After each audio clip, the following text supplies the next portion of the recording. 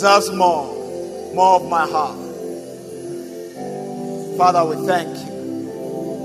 We ask that you accept our worship this morning, that you accept our praise. We'll give it all to you today, knowing that you deserve much more. Your word says, there's no greater love than this, that a man will lay down his life for his brother. And so, Father, we acknowledge this morning that you gave your all. You gave your all when you sent your Son. You deserve all of our hearts. We cannot outgive you, but we know you deserve more. We ask for grace to give more of our time, more words of affirmation in worship and in praise of your name, more of gratitude and more of generosity. We thank you and we praise you. Lord, we ask this morning that you breathe upon your word and charge it with power. Let it minister grace to every hearer. Spirit of the living God, quicken our hearts this morning to receive the incorruptible seed of your word. Let it find a place in every heart. We thank you because this morning our hearts are open. We stand against every distraction and we declare grace to embrace the truth of your word this morning. Thank you, Holy Spirit, because you're touching our lives and transforming our hearts. Thank you for healings in this service, and thank you for mighty deliverances. We bless your name in Jesus' precious name. Somebody say, believing amen. One more time this morning, let's celebrate Jesus. Put your hands together. Let's celebrate Jesus. Hallelujah. Hallelujah.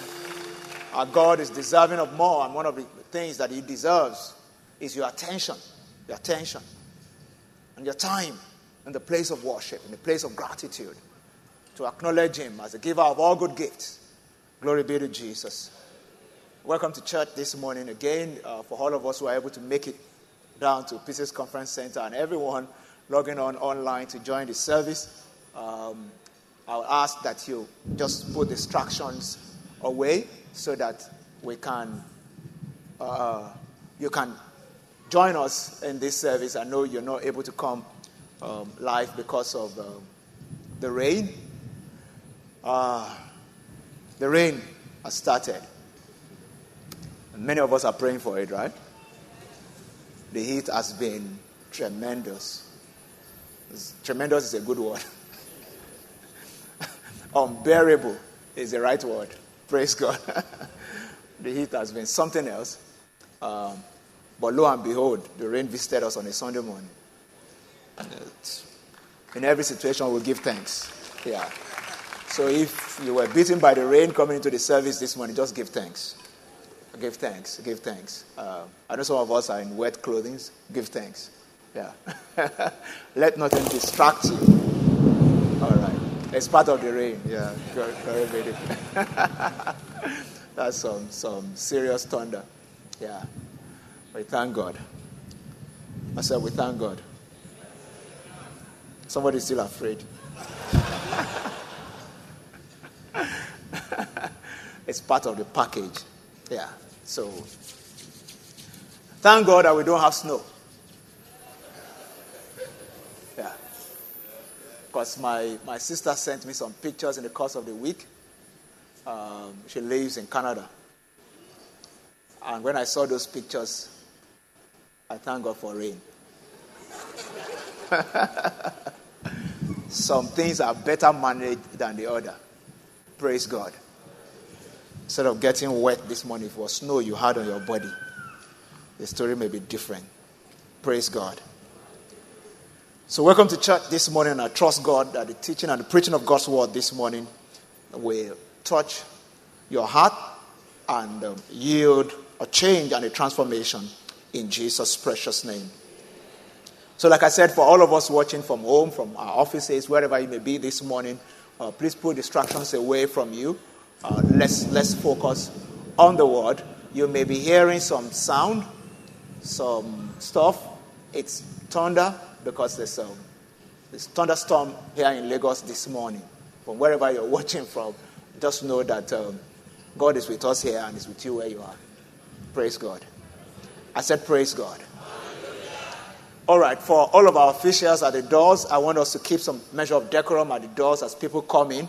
I'm going into the ward right now. I need minimal distraction. So protocol officers, please keep an eye on people as they come in. Let's direct them. I know the rain kept a lot of people away, and people will still be coming in as we take the word this morning. But as people come in, please let's direct them to their proper seat and keep a low tone as we do that so that we don't distract other people. Are we ready for God's word this morning? All right. By now, those of us who have been here for long know that your pastor's personality type is the one that is easily distracted. INSFP or something. Which one is mine? I'm trying to remember. But I'm easily distracted. So if I'm distracted in the midst of teaching this morning, I will tell you, and then we'll continue. Is that okay? I just want you to know. Yeah. But whether I tell you or not, you will know. Yeah. You will know. Praise God. I said praise God. So we started a teaching series last Sunday, which will take us a couple of weeks, that we titled The Liberal Soul. 2018 for us, God said, is making us stronger. One of the areas where He wants to make us stronger is in generosity. The generosity. The Bible says in Proverbs 11:25, it says, the liberal soul shall be made fat, and he that waters shall be watered also himself. The liberal soul shall be made fat, and he that waters shall be watered back himself. One of the areas, the great areas where we need to seek to develop strength is in the area of generosity or liberality. Generosity or liberality. God wants to give me strength to be a generous soul, a generous being. Praise God. I said God wants to give me strength to be a generous person. Generous to God and generous to man. That's God's agenda for me. And I need to receive grace and strength to be that liberal soul, that generous person that God wants me to be. You know that grace, the grace of our Lord Jesus Christ, has made available to us all things that pertain to life and godliness. But the truth is that faith gives access to what grace has provided. And one of the ways by which I walk by faith is when I obey certain principles as I live. And one of that is to be a generous soul. To be a generous soul. Let me start out this morning with an analogy that I have. Growing up, living with my kids while they were still younger, much younger. My first daughter is a teenager now.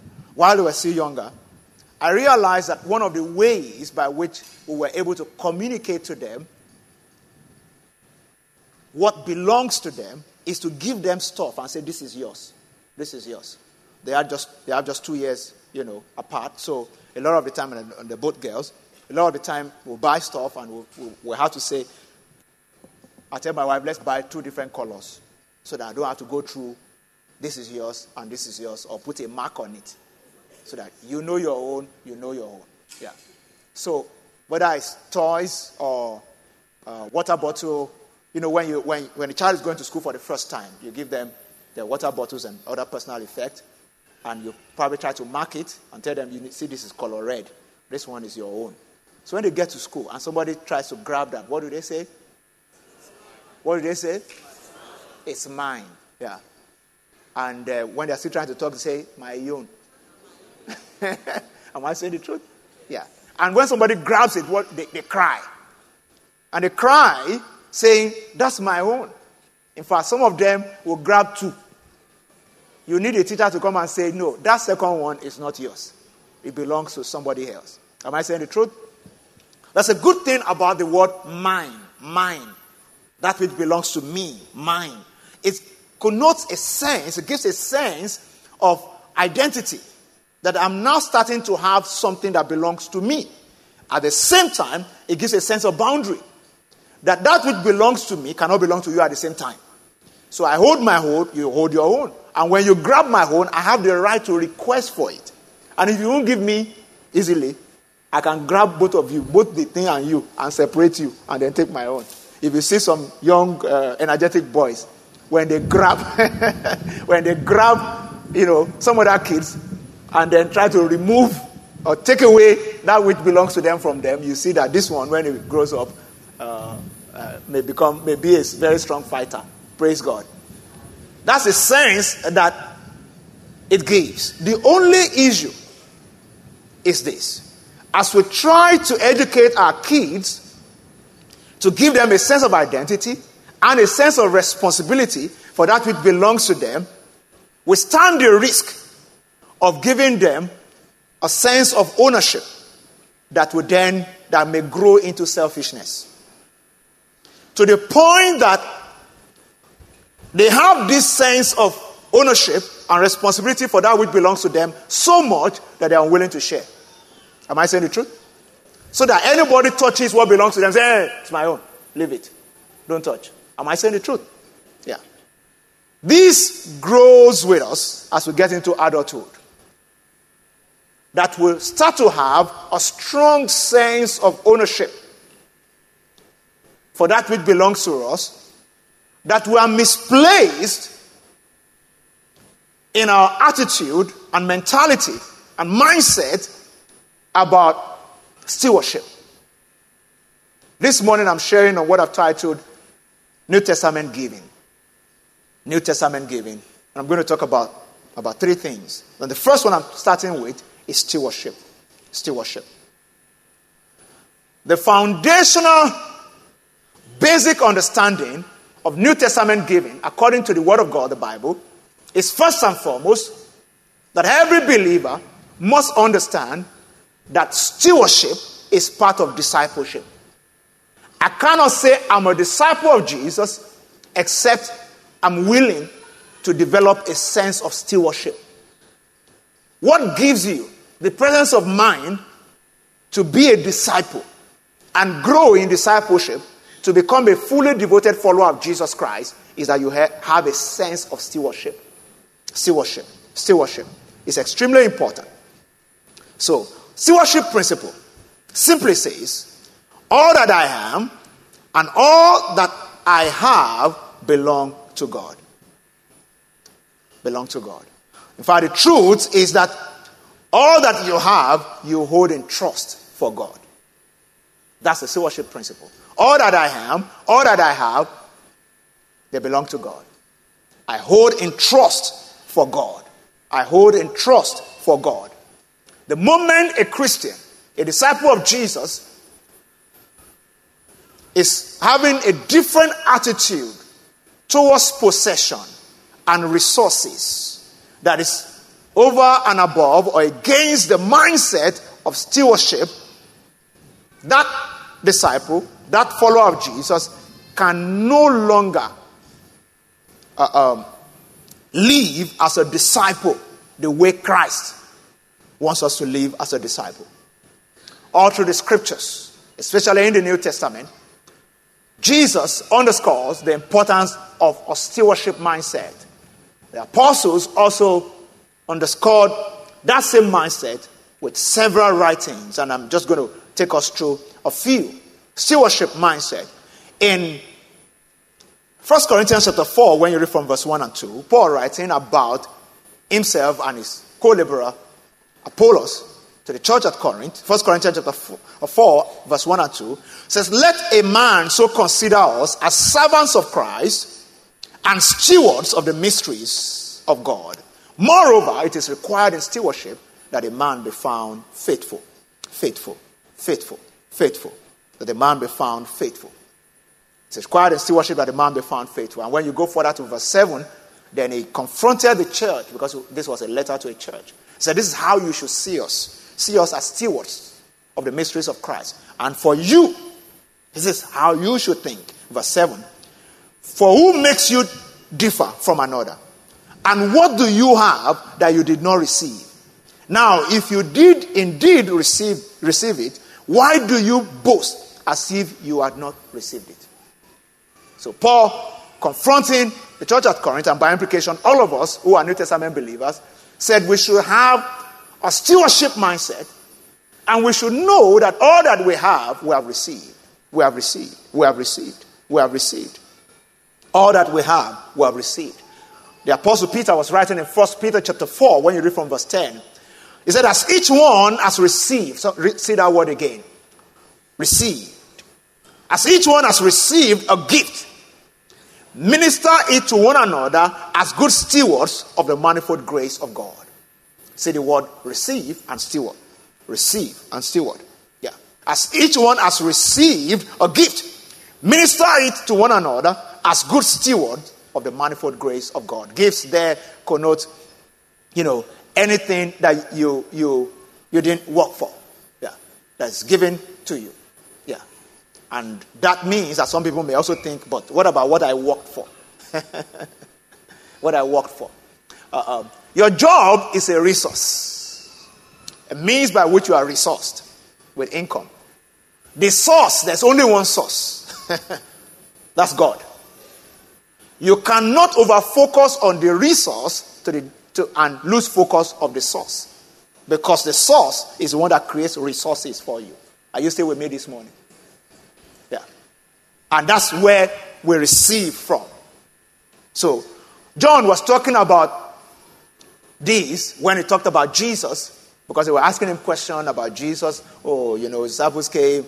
Jesus, the man that you baptized has gone to the other side of Jordan and is now baptizing people and everybody's following him and blah, blah, blah. And when John will respond in John chapter 3 and verse 27, John 3 and 27, his response, was amazing. He responded out of understanding. Out of understanding. Can you put up for me John 3 and 7? All right. It says, John answered and said, a man can receive nothing unless it has been given to him from above. I know there's no word like this, but I love to say this, that blessings and resources in the kingdom of God is not an achievement, it's a receivement. Yeah. It's a receivement. Everything that we do in terms of work and all that, they open us up to be able to receive. Yeah. To be able to receive. James chapter 1, I think verse 17. It says, every good gift and every perfect gift is from where? I said it's from where? I said it's from above. From the Father of light. Comes down from the Father of light. With whom there is no variation or shadows of turning. Every good gift, every perfect gift is from above. From above, not from abroad. Above. Yeah. Because most Nigerians think it's from abroad. That's why they want to relocate. Yeah. Except God is leading you, like he led Abraham in Genesis 12, and said, come out of your people and go to a place that I will show you. If you go, you're on your own. Yeah, you're on your own. The fact that the border of a country has been opened does not mean everybody that passed through the border will prosper. Glory be to Jesus. Maybe I'm speaking to somebody here this morning. You need to pray about it a little more. Yeah, before you make a decision. In the book of Ruth, you read about Naomi and all that story. You read about Naomi, yeah, and Elimelech. They left Bethlehem and went to Moab because the border of Moab was open. Think about it very well. Elimelech lost his life there. His two sons also died. Ruth became a widow. Naomi also became a widow. And then sense came back to Naomi and says, let's go back to Bethlehem, the place of bread. And they went back there. And destiny started to shape up. Ruth met Boaz. And that was how destiny started to shape up. The kinsman redeemer came and redeemed Ruth. Ruth became the bride of the richest man in town. Naomi became the mother-in-law of the big boy of the town. And things just changed. And all through that lineage, Jesus came. Yeah.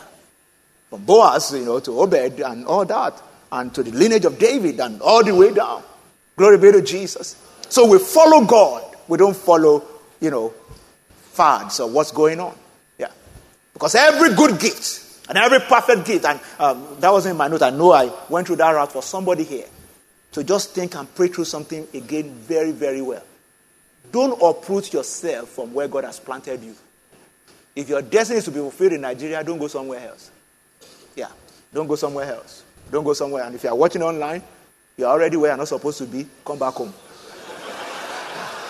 Yeah, come back home. Come back. It's never too late. It's never too late. There's a reason why apples don't grow in Lagos. If you're an apple, your destiny cannot be fulfilled in Lagos. You have to go to the temperate region. At the same time, if you're Agbalumo, you know Agbalumo. I don't know what's wrong with me this morning, but it's a good thing. If you know, if you're watching online, what's Agbalumo? African cherry. Yeah, that's what they call it. African cherry. African cherry is African. That's why it's not called European cherry. Agbalumo can only grow around here. If you take it to Canada, it will be destroyed. Yeah, it cannot sprout. I hope you understand what I'm saying. I'm speaking to somebody this morning from my spirit. This is not on my note.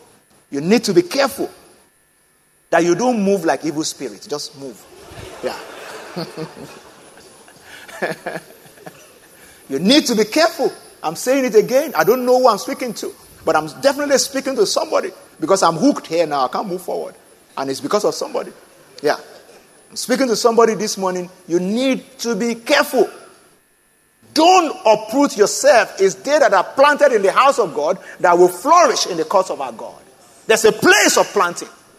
And the metaphor used all through the scripture for believers, trees. Yeah. We are trees of righteousness. The planting of the Lord that he may be glorified. So that means God has to plant you. Yeah. So he plants us in cities, in churches, in nations, in areas of businesses. So we don't, vacillate and just do anyhow. So you need to seek to be led by the Spirit. A word is enough for the wise. Let me move on with my message. Yeah. So whether you are here or you are watching online, the word is enough for the wise. Pray.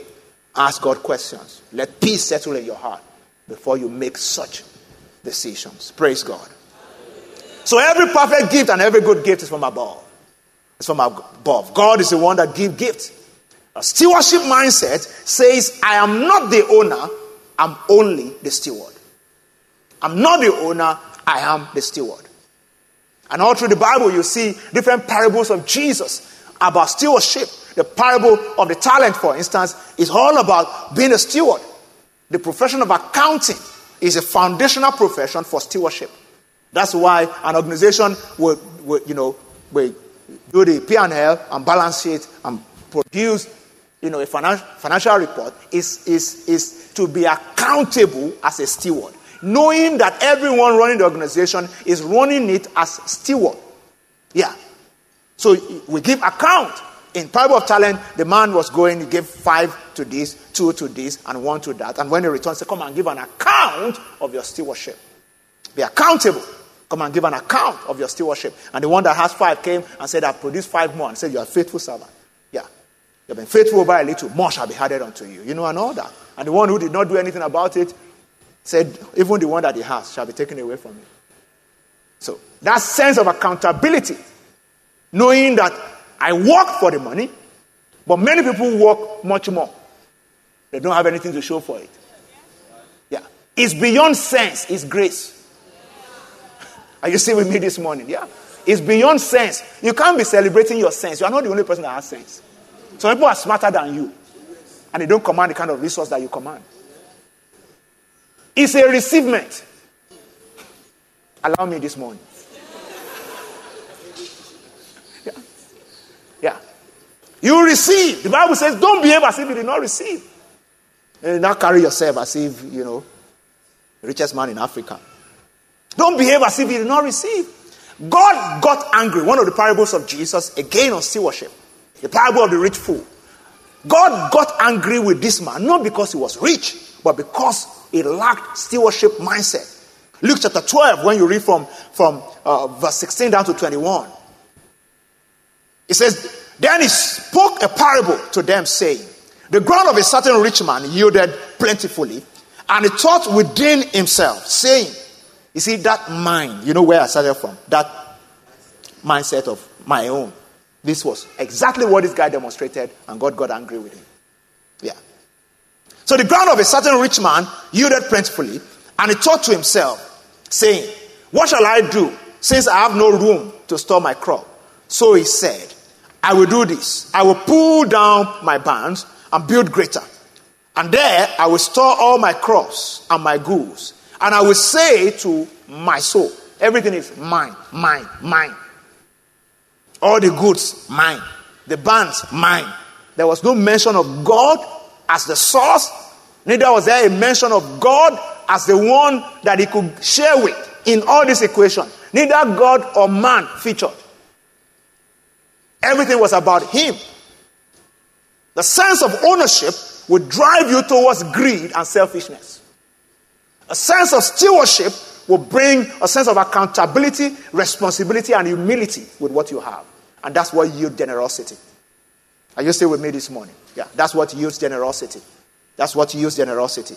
But a sense of ownership will drive you towards selfishness and greed. Get all you can it, and sit on the can. Yeah. That's what the sense of ownership will give you. And then get into competition with other people. Yeah. My car is bigger than yours. My house is bigger. Yeah. I just bought an estate. Yeah, that one said, I just bought an island. He says, we're starting a new city. Yeah, I'm building a city. Yeah, that's our competition, because when your sense of identity is tied to what you own, you are in trouble. For this rich fool, God got angry with him because his sense of identity wasn't tied to God, but his possession. His possession. So, says, so you have many goods laid up for many years. Take your ease, eat, drink, and be merry. But God said to him, fool, or foolish. Yeah, that's what God said to him. God did not say that because he was rich. God said that because he lacked a stewardship mindset. Fool, God called him. This night, your soul will be required of you. And then whose will those things be which you have provided? The Bible says, so is he who lays up treasure for himself and is not rich towards God. Yeah, that's the main thing there. Who laid up treasure for himself but is not rich towards God. It's not rich towards God. Last Sunday I was teaching about the kingdom agenda. If you believe that you have received, how come it can be so difficult for you to participate in the kingdom agenda by resourcing it? Yeah, because that's what a good steward will do. That's what a good steward will do. Can you hear me look at your neighbor and tell your neighbor, say, I'm a steward. I'm not the owner. Say, I'm holding it in trust for God. Yeah. Even a man that is not religious, but very wealthy, like Bill Gates, had enough sense to say, I'm holding it in trust for the poor people of the earth. October 2016, I think Mr. Gates was visiting the United Kingdom. If you still Google it, Daily Mail, October, I can't remember whether it was October 16 or so. You see it is online there. All the interviews that he granted a live interview. That was the day he mentioned that, as at that time, it was worth 70 billion pounds. Yeah, in pound sterling, 70 billion. Yeah. And he said he was not leaving the money for his children. That was the first time he said it openly. It's online. You watch it. He said his 3 children, he has 2 daughters and a boy, that the legacy he's giving them is good education. Yeah, good education, and they will get something that will make them not to be poor off. That was his exact word, poor off. But that this big one, this 70 billion, yeah, it's going to go into resourcing humanity. That's a man that is not even religious. He had that sense. For those of us who are disciples of Christ, it's very clear, which is the greatest of all the commandments. Love the Lord your God with all your heart, with all your might, and love your neighbor as yourself. We'll resource the kingdom and we'll resource humanity. What shall it profit a man if he loses his soul? Yeah, if he gains the whole world and loses his soul. So we can do charitable deeds if the gospel is not preached. If you are not resourcing the church, the kingdom of God, people live better, but they may end up in hell. I hope you understand what I'm saying. Jesus said, love the Lord your God, be a part of kingdom agenda, love your neighbor as yourself. So we resource kingdom, we do charitable deeds, we take care of ourselves. That's a good steward. Are you still with me today? I said, are you still with me today? Yeah. Last Sunday I was talking about when self-agenda is over and above kingdom agenda. That's when your Gucci bag is much more expensive than all the tithes you paid in 1 year. Yeah. Fool. Hard word, but I have to say it. Yeah. Because that's what the Bible calls such people. I was sitting here on Wednesday. There were many foolish things that I listed. And we're saying fool together. All the fool and the wise, all of us are saying it together. So that we'll cover our shame. Yeah.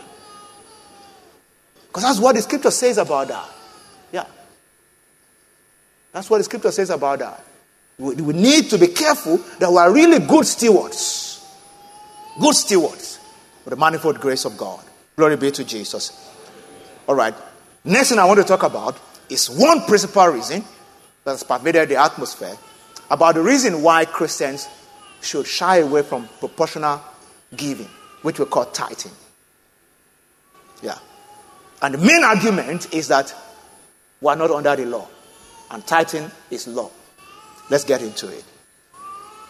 Common reason for not giving or not tithing. We are not under the law. We need to understand the relationship between the Old and the New Testament. The law was to help the people get the benefit of God's covenant with Abraham. So let me lay a premise. A people had been in captivity in Egypt, slavery, that's the word, for 430 years. Generations upon generations. Within 430 years, you have generations. Yeah. 5 to 6 generations. Their DNA had, changed. Slavery was now part of their DNA. It affected how they thought and how they lived. They understood only one thing: instructions and laws. A slave doesn't use discretion. Sons take responsibility. Slaves live by order.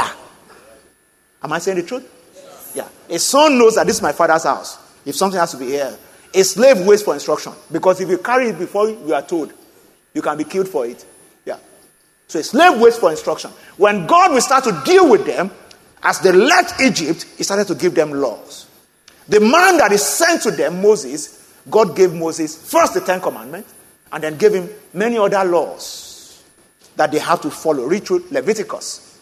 I was doing that about 3 weeks ago. See, many laws that the children of Israel had to follow. We call it the Old Testament. Yeah. Mainly for biological Jews who went through slavery in Egypt. And they lived like that for many years. So the law compelled, the Old Testament, God made laws to give the people access to the blessing of Abraham, like I said. And the law compelled them to give, or else there were consequences. They will be cut off from the blessings of God. God wanted to bless them because he promised Abraham. And he said, these people only understand one language: instruction and compulsion. You compel them. Yeah. And you deal with them if they don't do the right thing. So the Old Testament is a type and shadow of the New Testament. In the New Testament, we are no longer slaves, we're sons.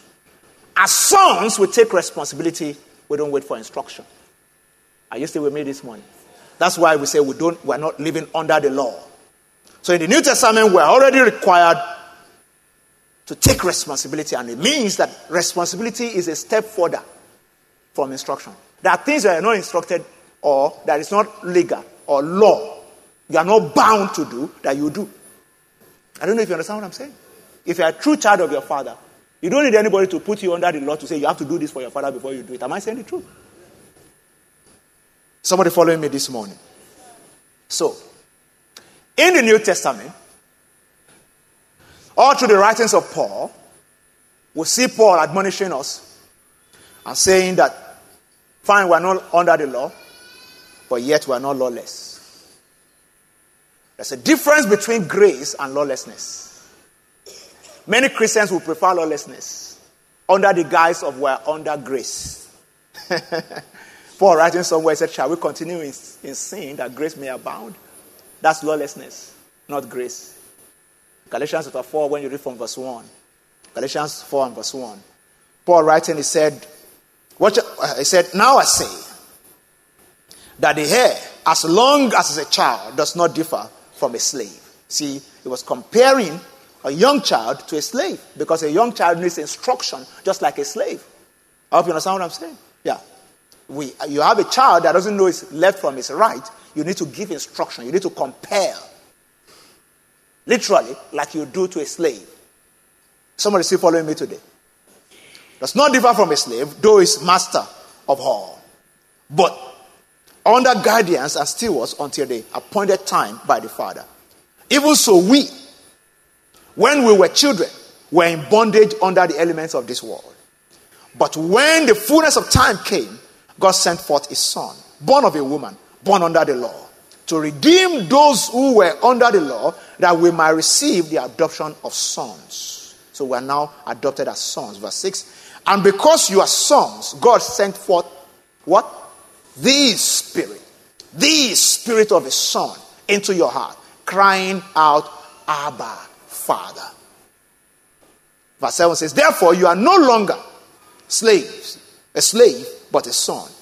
And if a son, then an heir of God through Christ. What am I saying this morning? In the Old Testament, they knew God as Yahweh, the man of war, consuming fire.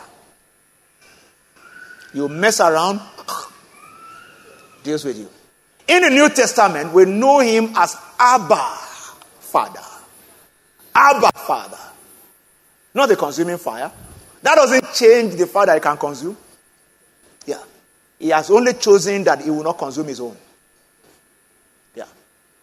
But we know him not as Yahweh, essentially. He's still Yahweh, but we have the spirit of adoption, so we call him Abba, Father. Daddy, that's what it means.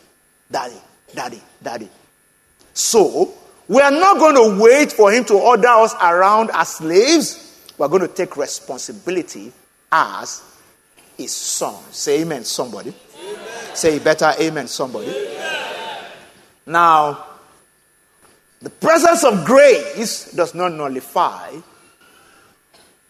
the principles that the law is supposed to fulfill. Can I give you an example of what I'm talking about? All of us here this morning had our bath before we came to church, and we'll brush our teeth. Am I saying the truth?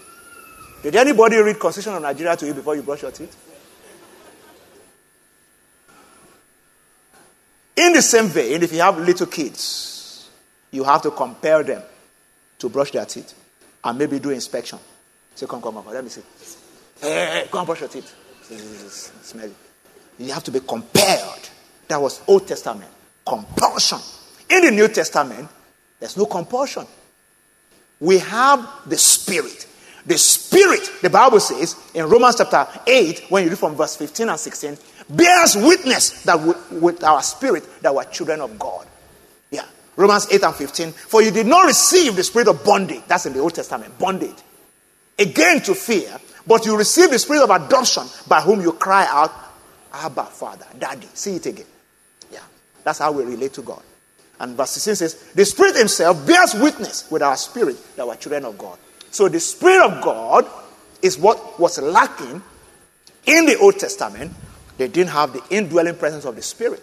They lacked the capacity to make the right choices. In the New Testament, by the Holy Ghost, except we become recalcitrant, by the Holy Ghost we know what to do. I have not seen or ear heard, neither has he entered into the heart of man, the things that God has revealed to them that love him. But which things he has refused to reveal to us by his Spirit. Because the Spirit searches all things. Yea, the deep things of God. So we have the Spirit of God. And by the Spirit of God, we can understand principles. Do you know in the Old Testament, if you call a regular Jew and say, come, what is the meaning of the law of Sabbath? You work 6 days and rest on the 7th. It's because God will be angry with us if we work on the 7th day. God will be angry with you. Jesus came and looked at them. Is the Sabbath made for man or man for Sabbath? You people, you don't have the Spirit, so you don't understand this thing. That there's an underlying principle for Sabbath. It's for man, it's not the other way around. They only saw Sabbath from God will kill you if you walk on the 7th day. They didn't know that God is saying, I want you to last long. This machine cannot work consistently. You rest it. In the Old Testament, it compelled them by a law to rest on Sabbath day. In the New Testament, it's left for us to use common sense. That if you don't rest, you will be laid to rest. It's very simple. Yeah. If you don't rest, you'll be laid to rest. And the Holy Spirit will be bearing witness with your spirit. You are pushing yourself too much. Yeah. Yeah. You're pushing. The Holy Spirit will be bearing witness with your spirit. Like I was saying before, in the Old Testament, there's a way we should come into service this morning. You have to come very clean. Yeah. It's an assumption that all of us had our bath before we came.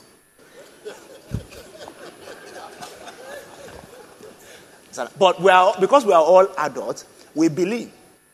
But this morning, if I refuse to brush my teeth before I came, as I'm speaking now, the aroma of his presence will already be getting close to you there, where you are. You understand what I'm saying? And you'll be wondering, Pastor, don't come closer.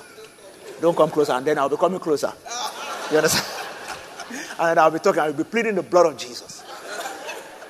And if you're a first-time guest here, you say, maybe I won't come to this church again. I don't know if you understand what I'm saying, because you'll be dealing with a stench.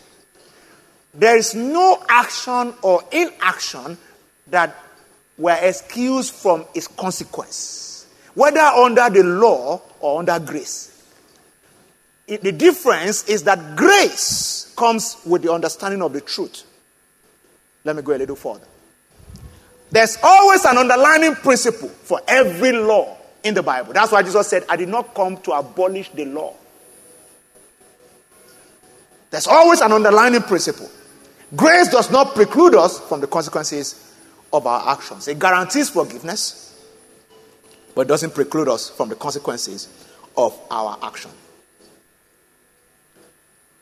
Some of us here have driven in countries before where there's proper order, very orderly society.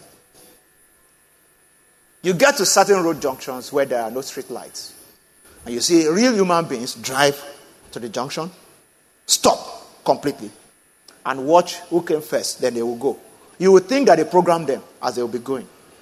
Wait for this one, go, because everybody will stop first. You understand? The street light is the law. When you are a New Testament Christian, you do need the street light. You have internal regulator. You get to a road junction, you stop. You watch who came before you, you allow them to go, and then they go. You try it in Lagos. And that's part of what's affecting us. Because we're not even used to orderly society. Yeah, and the rule of law. I hope you understand what I'm saying. And many Christians, whether African or, non-Africans, we struggle to take responsibility for God's kingdom and obey principles.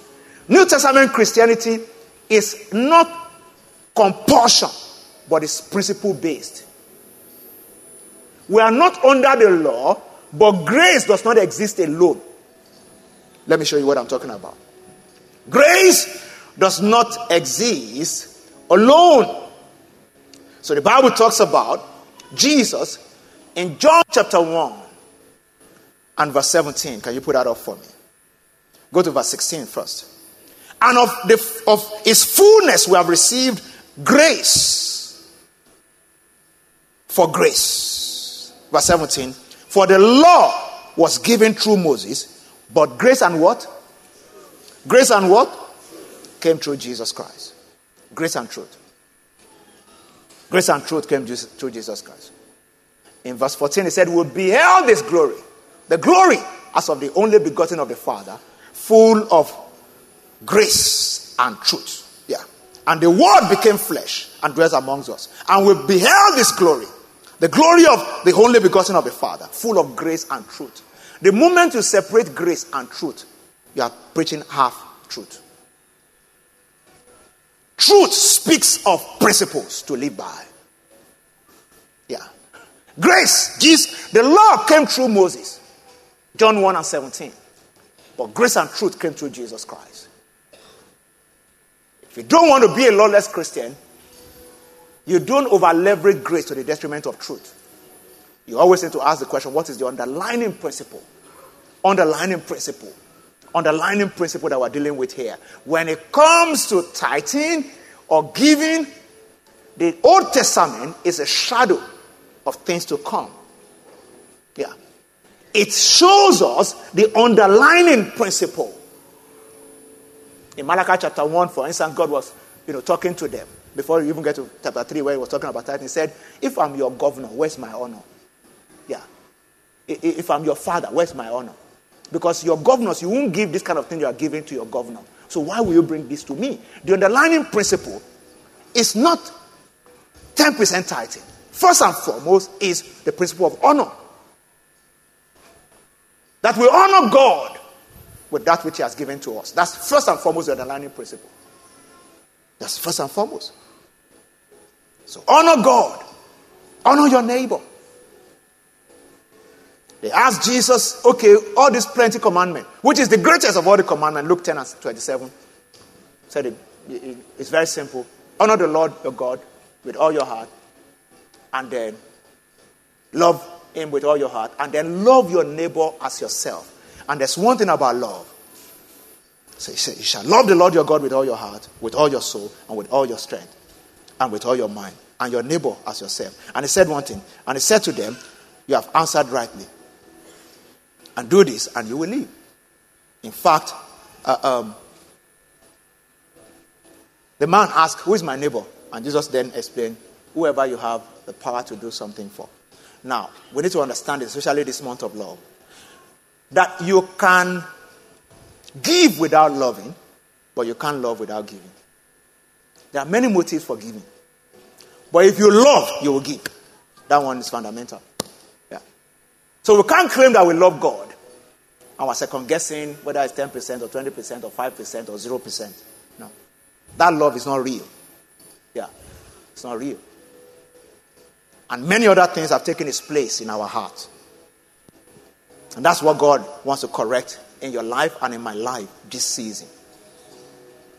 So we love God, we love our neighbor, we love ourselves. That's a good steward. Yeah. You have love in your heart for other people. You help and resource them when the need arises. And it's not just about you. It's not just about you. Some people give the excuse, when I was in trouble, nobody helped me. Do you want to continue that trend? Yeah. Now that you have the power to help somebody else, you don't want to help. I hope you understand what I'm saying. Glory be to Jesus. Let me wrap this all up.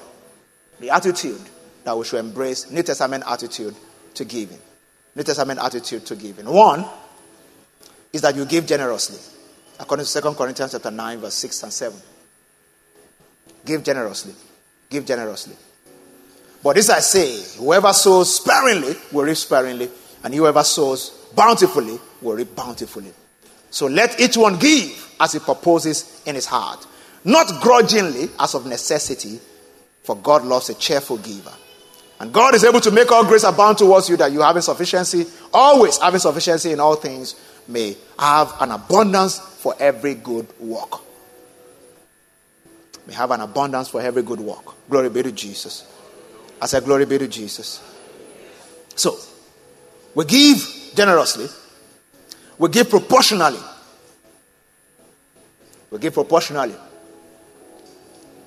Tithing being the long established benchmark in scriptures. At least match it. And with time, as God blesses you, aim to surpass it. There's a man by the name R.G. Letourneau. I've shared his story before. He was one of the first American millionaires of his days. I think one of the first guys ever to ever fly a private jet in human race. This man, his company built earth-moving equipment that started the revolution in America to build the superhighways that they have today. History has it that this man happened to be a Christian. You can Google him, R.G. Letourneau, that's his name. Yeah. He still has institutions named after him today, based on his trust, what he's been able to do with his money. When R.G. Letourneau was getting to the end of his life, just like what Bill Gates is doing now, R.G. Letourneau, I think towards the end of his life, was only spending or having access to like 5% of his income. Yeah. Everything was packed together to do charitable deeds. He sponsored missionaries from America to go all around the world with his money. Built institutions. Yeah. Resourced the kingdom and resourced America. When you check the men that built America, R.G. Littonew's name is on one of them. I think 10 men that built America, something like that. There's a book like that. You see it there. It's a believer. He said, I will never have been able to tithe my first million if I didn't tithe my first dollar. Yeah. That's his own words. He started by distributing newspapers and get a stipend, and he started tithing as a young child. Never stopped. And moved from tithing, 10%, which is just 10%, to proportional giving. At the time in his life, was giving 50%. He said he will be, in his plane flying. This guy only read up to standard 6 or something like that, like primary school. And he will get an idea. And he will call his engineers to draw it. That was how he created all the art moving equipment. He did not go to technical school or engineering school. The people that went, he would tell them what to draw. They would draw it and then they would manufacture it. And he was getting the job done. And it was just from his dream. Yeah. And he said it happens a lot after he has given his tithe. God is looking for people to entrust wealth to. Stop bragging because of one duplex. Or that's not what we're talking about. It can't, that one can't do crusade. I don't know if you understand what I'm talking about. Real wealth. You know that just in the same way that the biggest companies in Africa will not sponsor crusade to Sudan.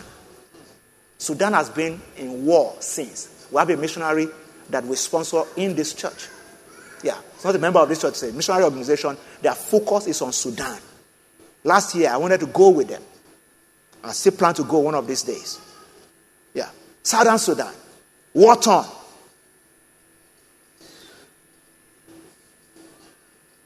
A company that sells liquor can make tons of money, but will not give money for crusade in Southern Sudan. They can give money for humanitarian relief, but what about the preaching of the gospel of our Lord Jesus Christ, which leads to salvation of souls? So if God is entrusting you with resources, then be careful. Be careful. Be careful. Be careful. Be careful. Because there's a need, there's a reason for it. There's a reason for it. There's a reason for it. So we give regularly. Apostle Paul writing in 1 Corinthians 16, 1 and 2, he said, don't wait for me to come. 1 Corinthians 16, 1 and 2, he said, now concerning collections for the saints, as I have given orders to the churches of Galatia, so you must do also. On the first day of the week, let each one of you lay aside, storing up as he may prosper, that there may be no need, or that there be no collection when I come. He said, before I come, it's like saying before you leave home, wire your offering. Don't disturb me. Paul said, when I come, I want to teach. I don't want to do collection. Collect it before I come. Gather it together. Yeah.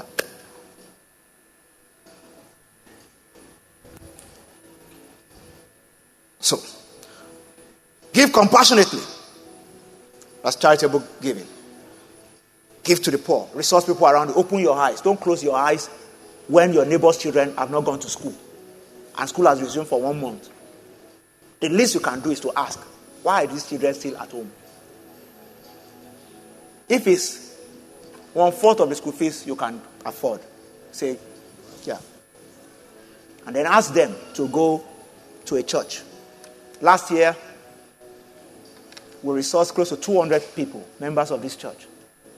Hospital bill, school fees, house, different things. Yeah. Ask them to approach. Ask them, do you go to a church? A good church. That's why we need more good churches. Not churches where all the money, tithe and offering is going to the pastor's pocket. Yeah. I hope you understand what I'm saying. Yeah. Every week in this church, we get requests, including this past week. Yeah. You know, it's an embarrassment if I say, if you have ever received benevolence help in this church, stand up. I will never do that. But there are tons of people here who have been blessed by what you give. Yeah. There's a hospital not too far from here. Less privileged people go there. Come here, we send them there. They send their bill at the end of every month. We cover it. Yeah. What's the name of that hospital? Remind me again. Huh? St. Kisitos. Yeah, it's around here. We don't talk about everything we do because I know in the mind of some people, they say, a lot of people come to this church. These people are making money. We didn't come to ministry for money. I said in the last service, if it's about money, I said last Sunday too, if it's about money, I won't be a pastor. I have sense. I know how to make money. Yeah. Yeah. That's the truth. And if it's about being enlightened, I'm enlightened. I went to school. Yeah. There are many things I can do with my life, including, see Pastor TJ sitting here, MBA from Cranfield School of Management. Yeah. A fellow of the Nigerian Institute of Chartered Accountants. I'm telling you, I can boast about him. Yeah. Before he came full-time ministry, he was at AGM level in his bank. So we're not gathering here to play games. If it's about what to do with our life, we know what to do with our lives. Yeah. And we'll never beg you for money because you didn't call us, God called us. Yeah. This is not a church of charlatan pastors or people who don't know how to manage the resources. Like I said last Sunday, if in 7 years we have been able to do what we have done here, you should trust us the more. Yeah. You should trust us the more. I'm saying that so you don't give any excuse for not giving. See, I'm not boasting. I'm trying to help somebody's faith.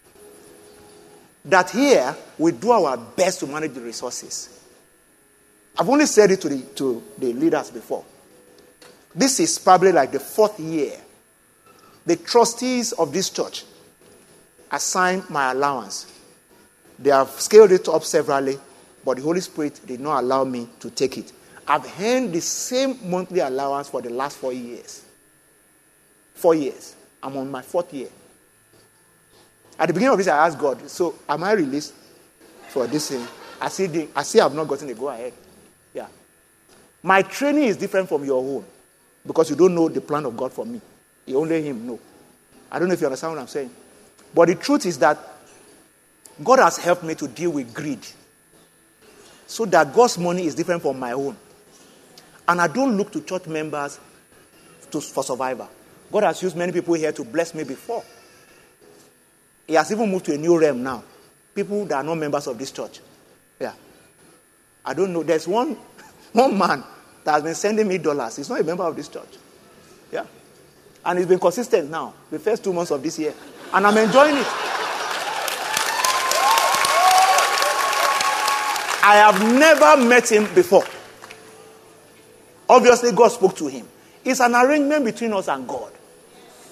It has nothing to do with this church. If God tells me today to move somewhere else, I'm gone.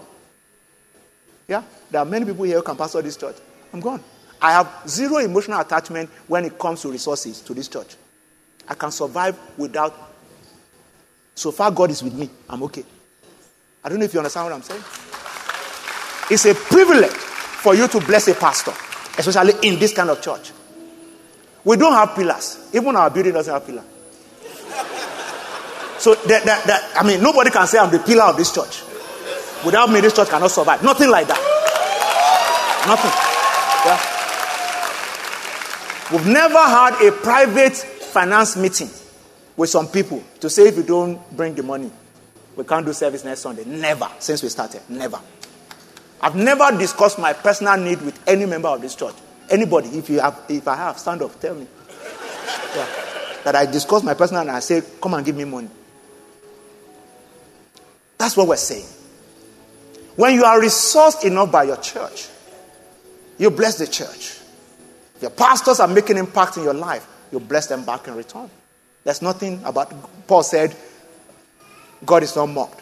Whatever is man sow, that shall he reap. He said, if we have taught you in the word, he said, let him that is taught in the word communicate with him that teaches in all good things.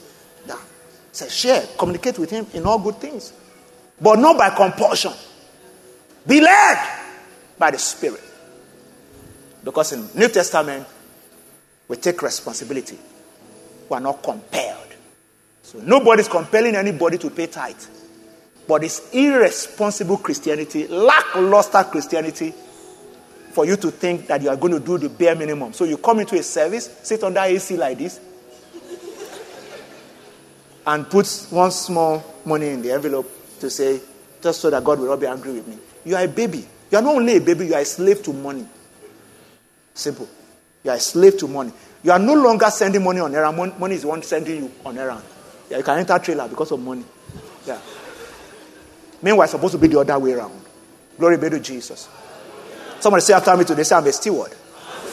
I'm not the owner. So I have a stewardship mindset. Say God's grace upon my life to live a generous life. To lead a generous life. Say I'm a liberal soul. I give freely. Say money is not my master. I will master money. Greed shall not be a part of my life. I receive grace this month to be a lover of God and a lover of humanity.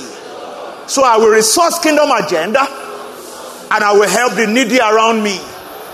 Say as long as I'm in Nigeria, Nigeria will not remain the same. Say I will be faithful with my tithes and I will pay my taxes. Or say it again, say I will pay my taxes. As long as I'm in this nation will be better for it. And the kingdom of God will progress. Lift your two hands to Jesus and bless him. Bless him. Bless him this morning. Bless him this morning. Bless him this morning. Bless him this morning. Bless him this morning and appreciate him. Bless him this morning and appreciate him. Lord, give us a heart that pants after you. Destroy the hold of greed over our hearts. Let the spirit of mammon not take us away from your kingdom. Help us to focus on the help that comes only from you.